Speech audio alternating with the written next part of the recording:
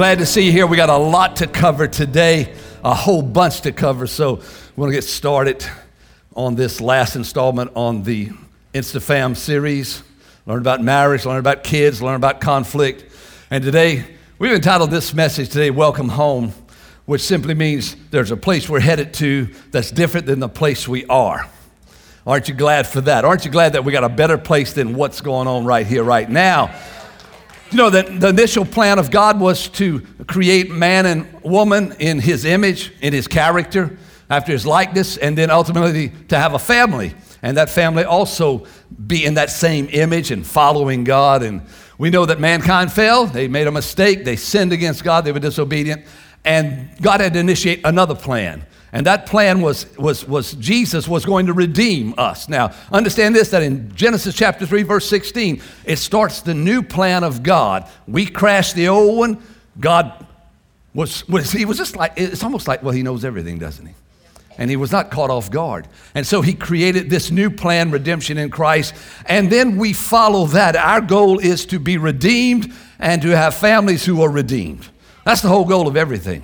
We got to make money, we got to do certain things, we go on vacation, we have fun, we watch football game, all those things, but ultimately it's that we deposit an entire family in heaven where Jesus is right now. So in the meantime, though, we've got this destination, we've got this journey that we have to go through called earth, and we have to walk through it, and we need the Holy Spirit. Next week, we're going to share with you about the Holy Spirit, His power, and how He operates.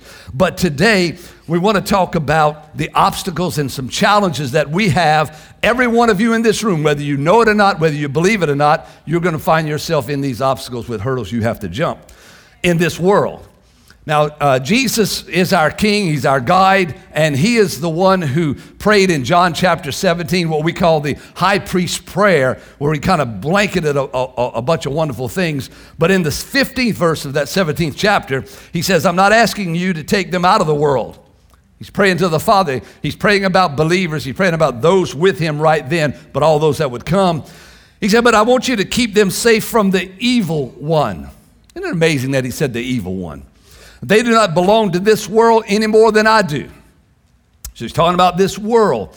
And then John, who is sitting there with Jesus hearing this, later on after Jesus dies, resurrects, and ascends into heaven, and after John is leading part of the church, he writes in 1 John chapter 2, verse 15, he says, do not love this world, nor the things it offers you, for when you love the world, you do not have the love of the Father in you.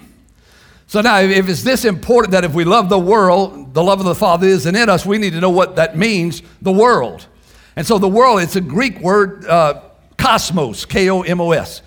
K-O-S-M-O-S, cosmos, which means this. Now, I think we're going to put this on the board. Yeah, it is the present condition of human affairs in alienation from and opposition to God.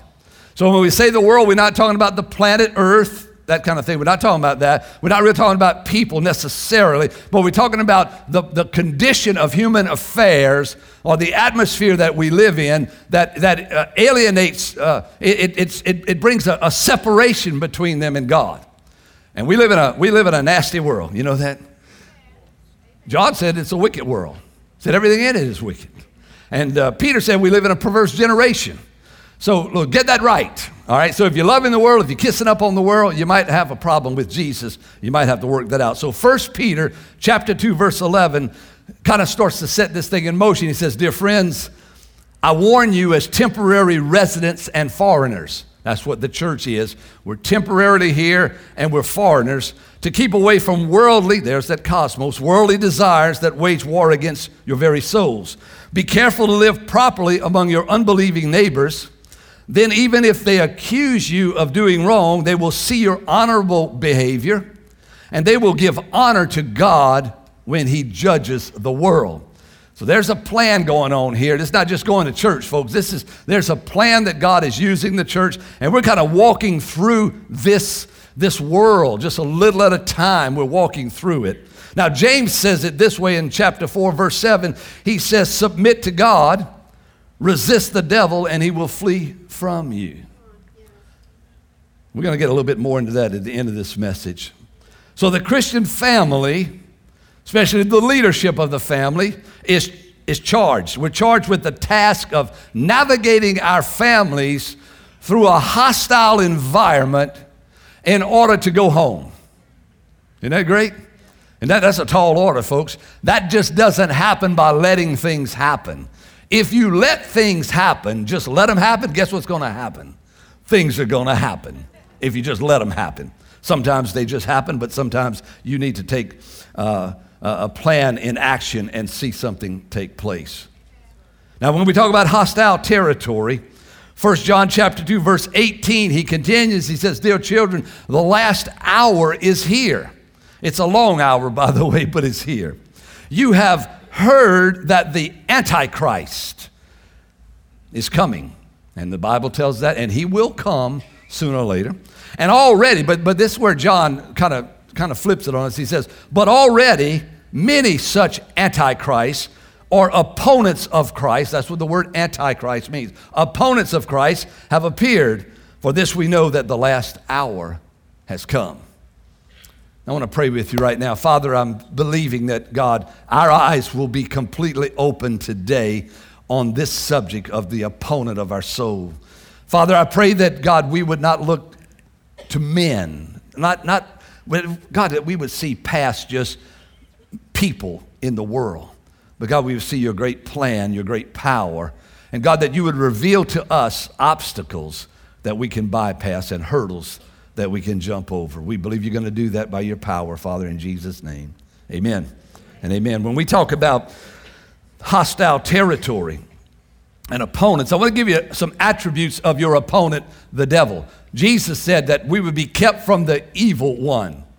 Now, if your idea of the devil is some kind of pointy-eared, big-toothed, slew-footed type, half animal, half man, really weird thing, I want to tell you that that's not exactly what the devil's going to look like. The Bible says he'll come as an angel of light. And so he comes in different ways, and he has different attributes, and I'm just going to list them very rapidly. He's a deceiver. He deceived Eve. He deceived Adam in the beginning. He's a liar. Jesus called him the liar and the father of lies. You know what else? He's an accuser. Revelation says he's the accuser of the church. Guess what? He's a perverted one. He's full of perversion. He perverts truth. He turns it upside down. He perverts morality. He is subtle. He's clever in twisting truth. He's scheming. He's very tactical. He's very deliberate in how he operates. And he's not like just this big, ugly animal thing climbing around the earth. As a matter of fact, Isaiah says when everything is revealed, everybody's going to look at him. They're going to point their finger at him and say, "Is this the one who deceived the nations? Is that what was behind it?" So when we look in modern day now, when we try to bring it out of the artistic rendition of what we think the devil looks like and what we have embraced, we need to understand that the devil operates in the modern time. Jesus said that he's the prince of the power of the air of this world. Paul said in 1 Corinthians 4:4 that he is the God of this world, and he blinds the minds of people lest they should believe the glorious light of the gospel. So there's a blinding power. He's in modern day. And so what systems, what world system, what cosmos systems do we find the evil one operating in that as a family we need to be aware of? All right, first of all, I'm going to list them in two separate sessions here. First in social systems, and then we're going to talk about religious systems. In social systems, I'm going to break it down to you. First of all, let's talk about education. Now, we have principals in our congregation. We have school teachers in all three of our locations. And so don't take this personal. But the education system, at times, it seems, is beginning to take truth and kind of twist it, kind of redefine things. Now, don't get all up on your holy horse here, church, okay? But know that they are, I'm not saying this so that we can shout and scream at the education system, but what I'm saying is that we need to know how to navigate our families through these types of systems. You need to understand, parents, I'm charging you to get involved in your children's education. I'll tell you, it's not just you. It's not just the student and the teacher. It's the parents. It's like a trinity that works together. And parents, you are ultimately responsible for the education of your children, not the school teacher or the superintendent of education, and surely not the federal government. You are the ones who are responsible. You should be reading the same books your children are reading. You should know their lessons, especially in social studies and things of this nature.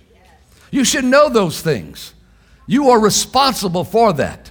So if you're going to holler at somebody, holler at yourself first. Go in the mirror and say, you have shirked your responsibility for teaching your children properly.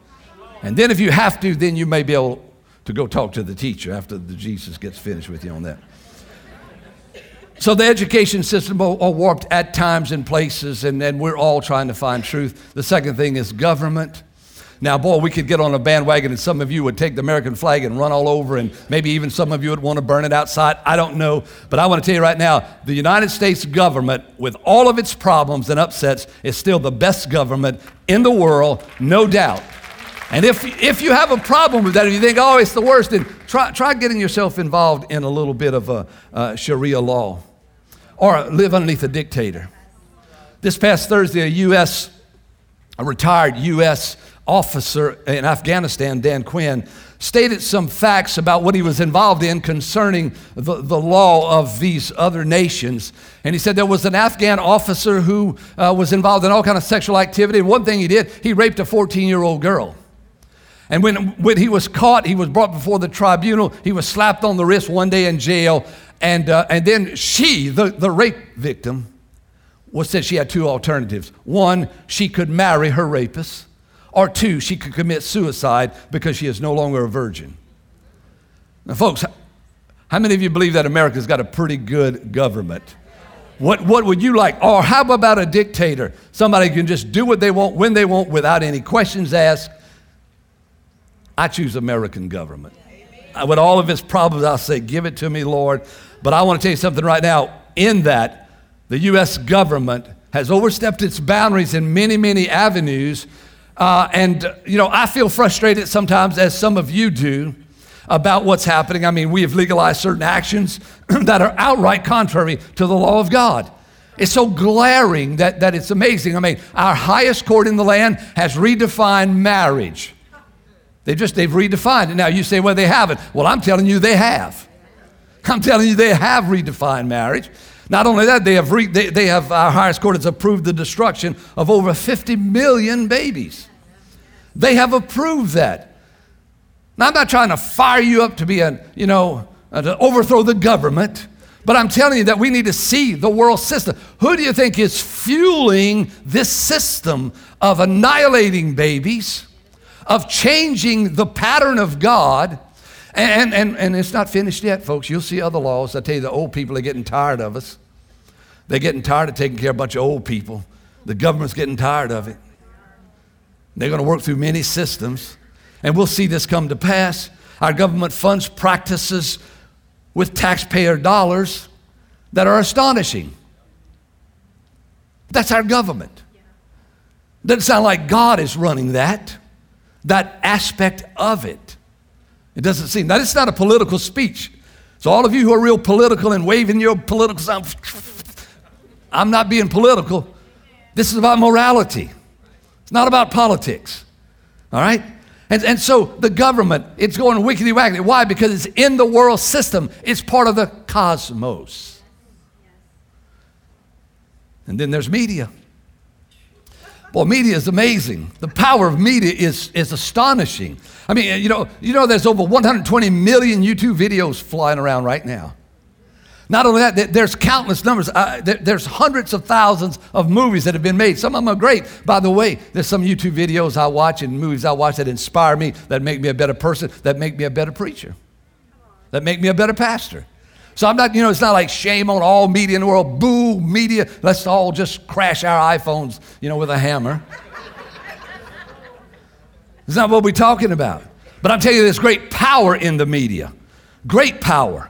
The news, it's slanted. It's slanted on both sides. Folks, you watch Fox News, they're slanted this way. You watch the CNN, they're slanted this way. And then you got a bunch of, it's no longer news, it's entertainment.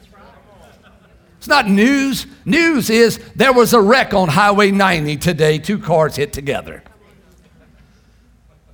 not opinionated entertainment. And then there's the internet. We're talking about media. The internet is amazing. I don't even know how many internet sites they have, but it's astonishing. I love the internet. I think it's fantastic. I think it's one of the greatest things that was ever invented, but I do not believe everything that's on the internet as truth. And it's so funny to see people believe everything. They read it one time and post, you believe this, especially when it has something to do with systems.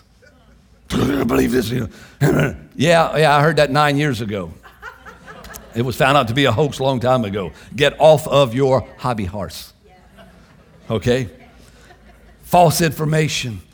It can be used for such great things, but it's used for such detrimental things. Who do you think is behind the pornography industry? Every time something new in media takes place, pornography industry is the first one to get in on it. It's amazing what is going on. I was talking to somebody who works in the jails, and I had them ask this question to all the inmates that they were working with. I said, ask the men, how many of those men in jail, how many of you have been involved deeply in pornography? Nearly 100%, 99.9% said yes. Pornography tears you up. It promises you a lot. It gives you nothing. Matter of fact, it takes from you. It comes over. It's all about media. And then there's sports icons. And I'm just hitting the peaks because I got something I want to preach in a little while. Sports icons. There are many, many great role models, but there's so many young men who are skipping college, going into sports. Somebody's laying $20 million in their lap. They can't handle it. They have no character to support their gift. And we're pointing our kids at them and say, be like him. I want to be like him. You might want to throw a ball like him, but you don't want to treat your wife like him. You understand? And these are the things that we, as parents, I'm talking to parents and families, we need to navigate our kids through these things. I'm not saying turn off your TV and don't watch sports. But I'm saying that you need to set it straight, man. When the man's private life is falling to pieces and he's got immorality riddling his life, that should be also brought to the table when we discuss how great it is to be an NBA player. Does that make sense? I want my boy to throw a good baseball, but I want my boy's feet to be at the altar of God in heaven one day. Come on, isn't that right? Now watch this. That brings me to the religious systems. There are religious systems today that are everywhere. They've always been. It's nothing new, but we need to navigate through these old systems. That's systems that have a form of godliness, but they do not have the power of God within them. The Holy Spirit is the power of God on the earth today. And any system that is void of the Holy Spirit, no matter how holy it seems, you can put on a red robe with a beanie cap. You can shave your head with a little ponytail sticking out the side. You can climb a mountain in Buddhist mountain somewhere in Asia. You can do all these things, but if there's no power of the Spirit of God in there, then it is a useless religious system. It promises a lot, but it produces nothing. It's a perversion of the truth. Now, don't be going over there and just screaming at all kind of religious people you think you know. Because it is God who tests the heart. It is God who tests the heart and knows the heart of every individual. I'm not preaching this to you for you to go out in the community and just shake your finger at everybody. I'm teaching you this so you navigate your children through these treacherous waters of humanism and socialism and secularism that you're able to present them blameless before the throne of God. That's why we're preaching this. So these religious systems, people tell me all kinds of things, and I think, wow, you know what? We're all searching for the truth, and no one has all the truth. I don't know about you, but I don't have all the truth. I don't understand everything about God, but I will say this. I don't understand everything in the Bible, but I understand morality and truth, and when that is alive, the Bible is very easy to understand. It's not hard to understand morality and truth when you seek the Bible. We sometimes want to go past that. We want to see something that maybe God never intended for us to see. I think there's compromised truth in these systems. They're half truths, part of the truth, kind of the truth. There are also some of them that are outright, hostile to the real truth. They're hostile to Jesus. They're hostile to humanity. They're hostile to morality. The Muslim law, as some interpret it, is so ungodly that it's almost like, forget it, it's off base. We're not even going to go there. See how quiet it gets? You know why? Because Muslim has become a political issue instead of a warfare issue. You can't bomb the devil with a smart bomb. You have to expose the devil with light and truth and walk in it. Teach your children to walk in the power of the Holy Spirit with discernment, and they will discern the times in which they live in. And when they get to be 17 or 18, they won't run with the crowd that does crazy things. You understand? It's not that complicated, okay? A dark room, when light is introduced, you can navigate it real well. A dark world, when light is introduced, you can navigate it real well. A family, when light is introduced by the leader of the family, whether it's Momo, Pawpaw, Mama, Daddy, whoever, a mixture of everybody, when light is brought on the subject, navigation is much easier. So let's talk about navigating the journey now. James chapter 4, verse 7 says very simply, submit, obey, put yourself under God.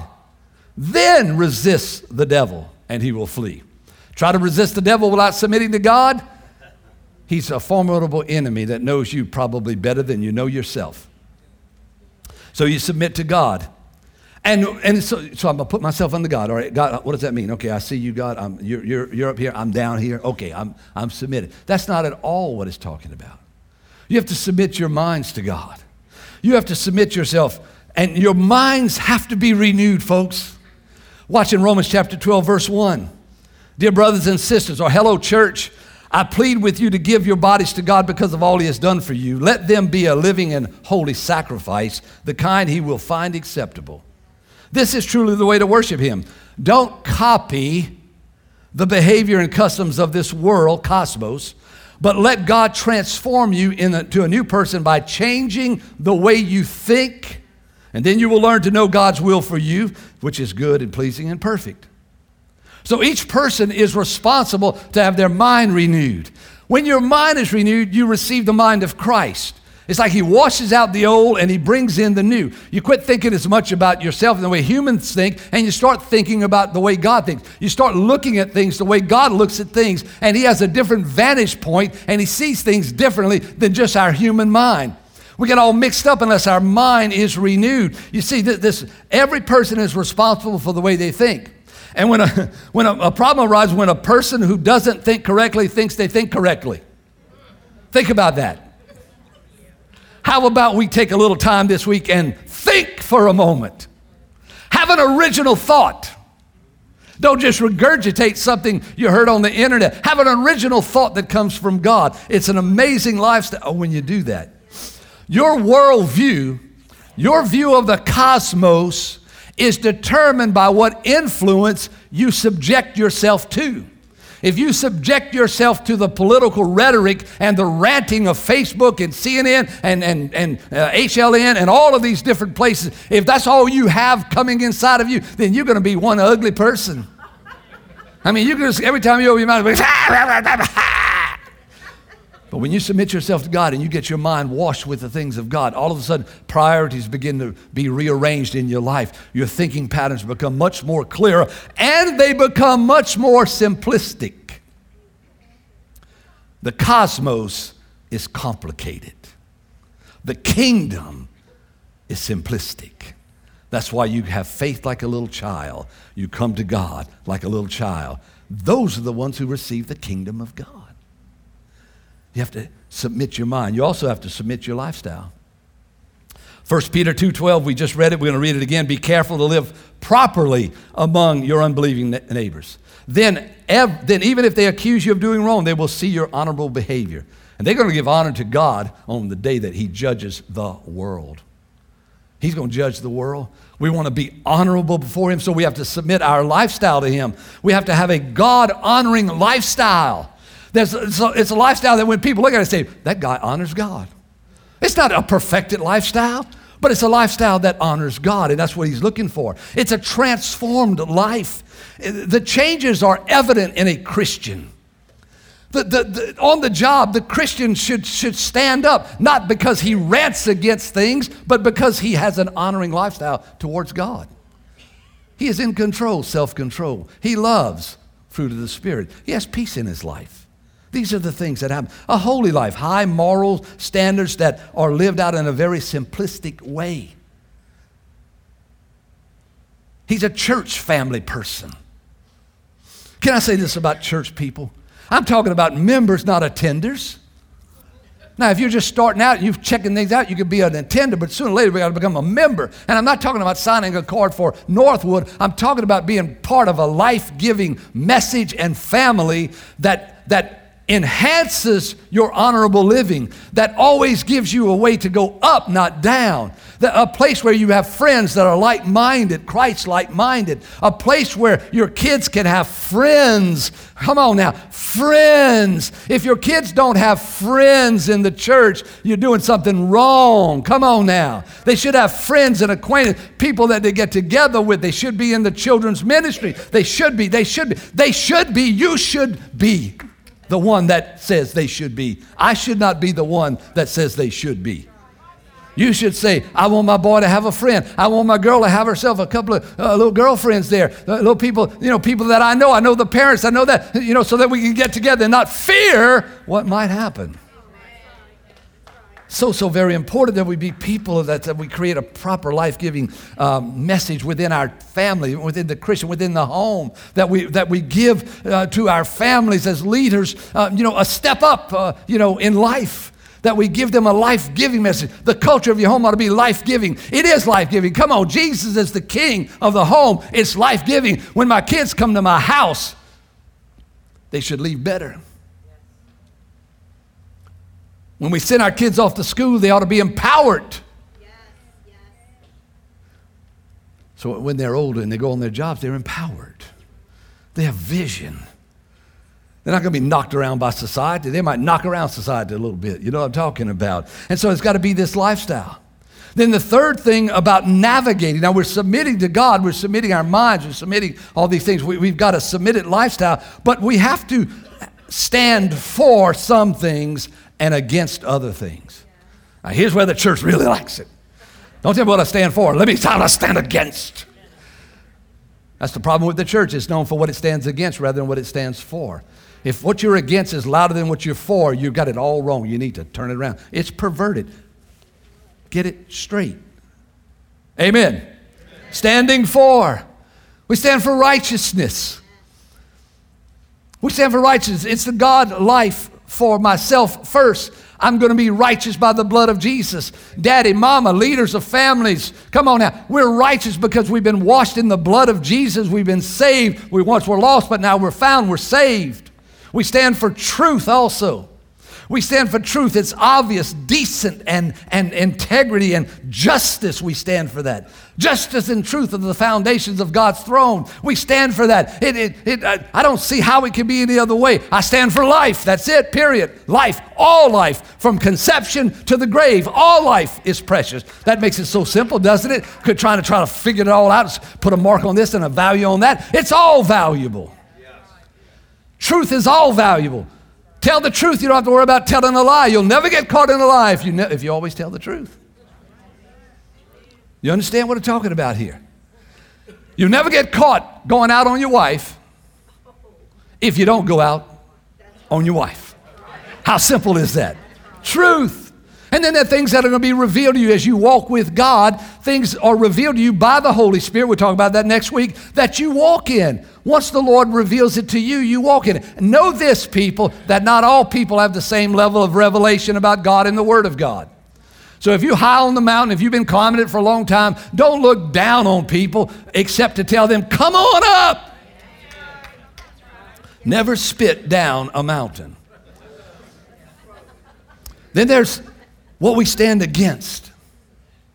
We have to stand against plotting and scheming of the devil. You say, well, man, how do we do that? Do I need to get a platform? Yeah, I'm going to give you a platform. First thing, you stand in an attitude of prayer. That's right. You stand in an attitude of prayer. 1 Timothy 2:1 says, I urge you, first of all, that's what he said, first of all, to pray for all people. Ask God to help them, intercede on their behalf, give thanks for them. Pray this way for kings and all who are in authority, so that we can live peaceful and quiet lives marked by godliness and dignity. So first of all, the attitude of prayer is, rather than get on your feet and march, first of all, you get on your knees and you pray. You pray, Lord, I don't understand everything. Lord, I don't understand the government. I don't understand why they did this. But Lord, I'm praying for them. He didn't say pray for the good government. He said pray for the government. I don't agree with a lot of things, but I don't have to express that I don't agree with a lot of things. If I did that, that's all I would say all day long. I don't agree with that speed limit. I don't agree with that red light. Why did they put that stop sign there? I can't believe they're not paving this road. Why don't they put the sewer down here? Why don't they do that? Why that law? Why that law? Who's running for president? Why they got that? What's it going to do?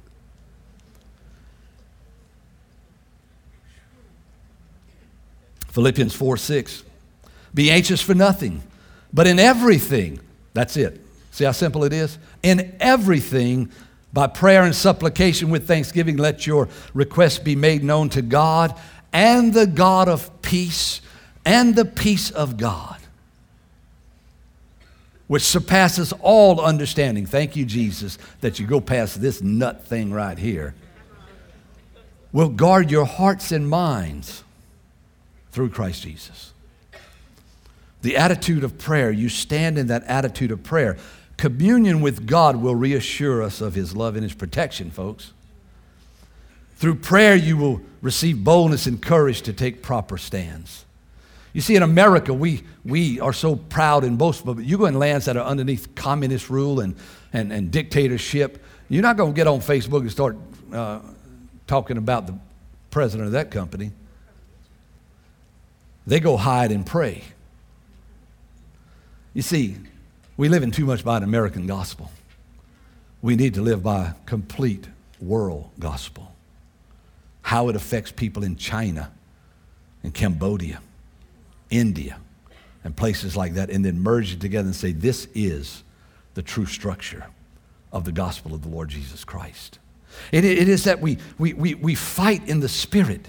We pray for those who are blinded by the god of this world. Ephesians 6 says that we do not wrestle against flesh and blood, but we fight against evil rulers and authorities of the unseen world, against mighty powers in this dark world. We're fighting against those things.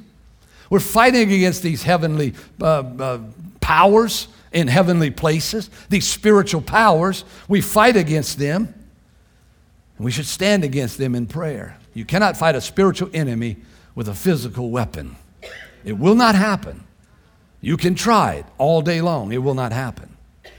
And some things that we think are enemies is God actually letting things happen in order for Him to bring about His eternal plan. And that takes an extreme amount of wisdom and discernment to know the difference. Now, we have to stand with the heart, move to action. And this is a touchy place here because we should stand, but we should know how to stand. Sometimes I'm embarrassed how people stand. They make the church look so foolish and so archaic and so out of touch with reality. But then again, on the other side of the coin, we are different than the world. We will act different. We will react different. We will stand differently. Just don't make an enemy unless you have to. And don't think you know it all, because this is a complex world we live in. And so we stand, simply put, there's a right way and a wrong way to stand. In taking action, we should be light and represent Jesus in the proper light. You cannot fight hostility with hostility. What other plan do we have if we don't pray and live as light and stand for righteousness? The only other plan is get guns and revolt against the nation. Is that what you want? Would that be God's way? That we revolt against the nation? No, I don't think that's the way that God would want us. We make a stand, we take action, we hear from God, we understand when. And I can tell you the best way to make a stand, folks, because you know what? None of us are on a national platform, not even me. But I can tell you one thing, you're on a platform. You're on a platform in your family, your extended family, your workforce, you're on a platform there. All of your social surroundings, you're on a platform. At the soccer game, at the ball game, you're on a platform. You're on a platform in your home in those discussions that you can have, where you project Christ and His mind and how He acts without getting upset. You understand? And starting a big ruckus up in the house there. What fun is that? at Momo's birthday party, you're going to bring a political agenda and blow it all up. And all she wanted was a piece of cake. You understand? And then you stand the time you take actions. I'm not going to get into specific actions. That's too dangerous, But I'm going to say this, that sometimes we stand by confronting, other times we stand by withdrawing. Here it is. 2 Corinthians 7:1, and I'm about ready to finish this up. Because we have these promises, and the promises are that if we will withdraw from certain people and activities and places, that God will bless us and we will be His children and He will be our God. He said, because we have these promises, dear friends, let us cleanse ourselves from everything that can defile our body or spirit, and let us work towards complete holiness because we fear God. Yes. So you see, we cleanse ourselves. Light, the brighter it is, the better it shines, the more it exposes. So you have to withdraw yourself sometimes. If you're going to navigate this properly and your family needs to follow this and you need to teach how to do it, you need to withdraw yourself from any counterproductive relationships. I mean, listen to me. If you're going out with a dude that's leading you to hell, leave him. Come on now, let me just put it simple. Man, if you're hanging around with thugs and people that are breaking the law, get away from them.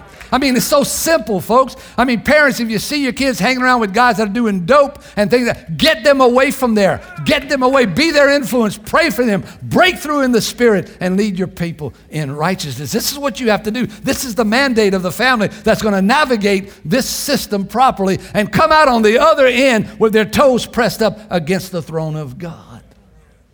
Because that's what we're fighting for. You can curse the TV all day long and fuss about it. Just turn it off, Jack. Just turn it off, man. Just press the off button and go read a book or play in the backyard. I don't know. TV's not going to get better. It's going to get worse, and that's all there is to it. While we fight against that, it's going to get worse. Jesus didn't even watch TV. See how we get everything screwed up? Jesus didn't even have the internet. If social media is causing a problem with your family, then get rid of it.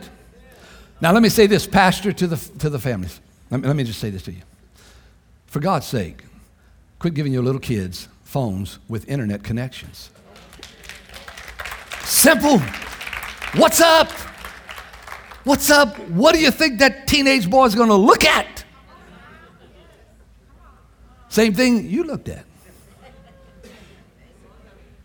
Oh, that's for the man's meeting. I'm sorry. I'll be for man up. You withdraw. There's a time to stand. Ecclesiastes said there's a time for everything. There's a time to make war. There's a time for peace. There's a time to stand, folks, and there's a time to withdraw. But I can tell you where there's always a time for. There's always a time for drawing near to Jesus. Let's bow our heads together right now.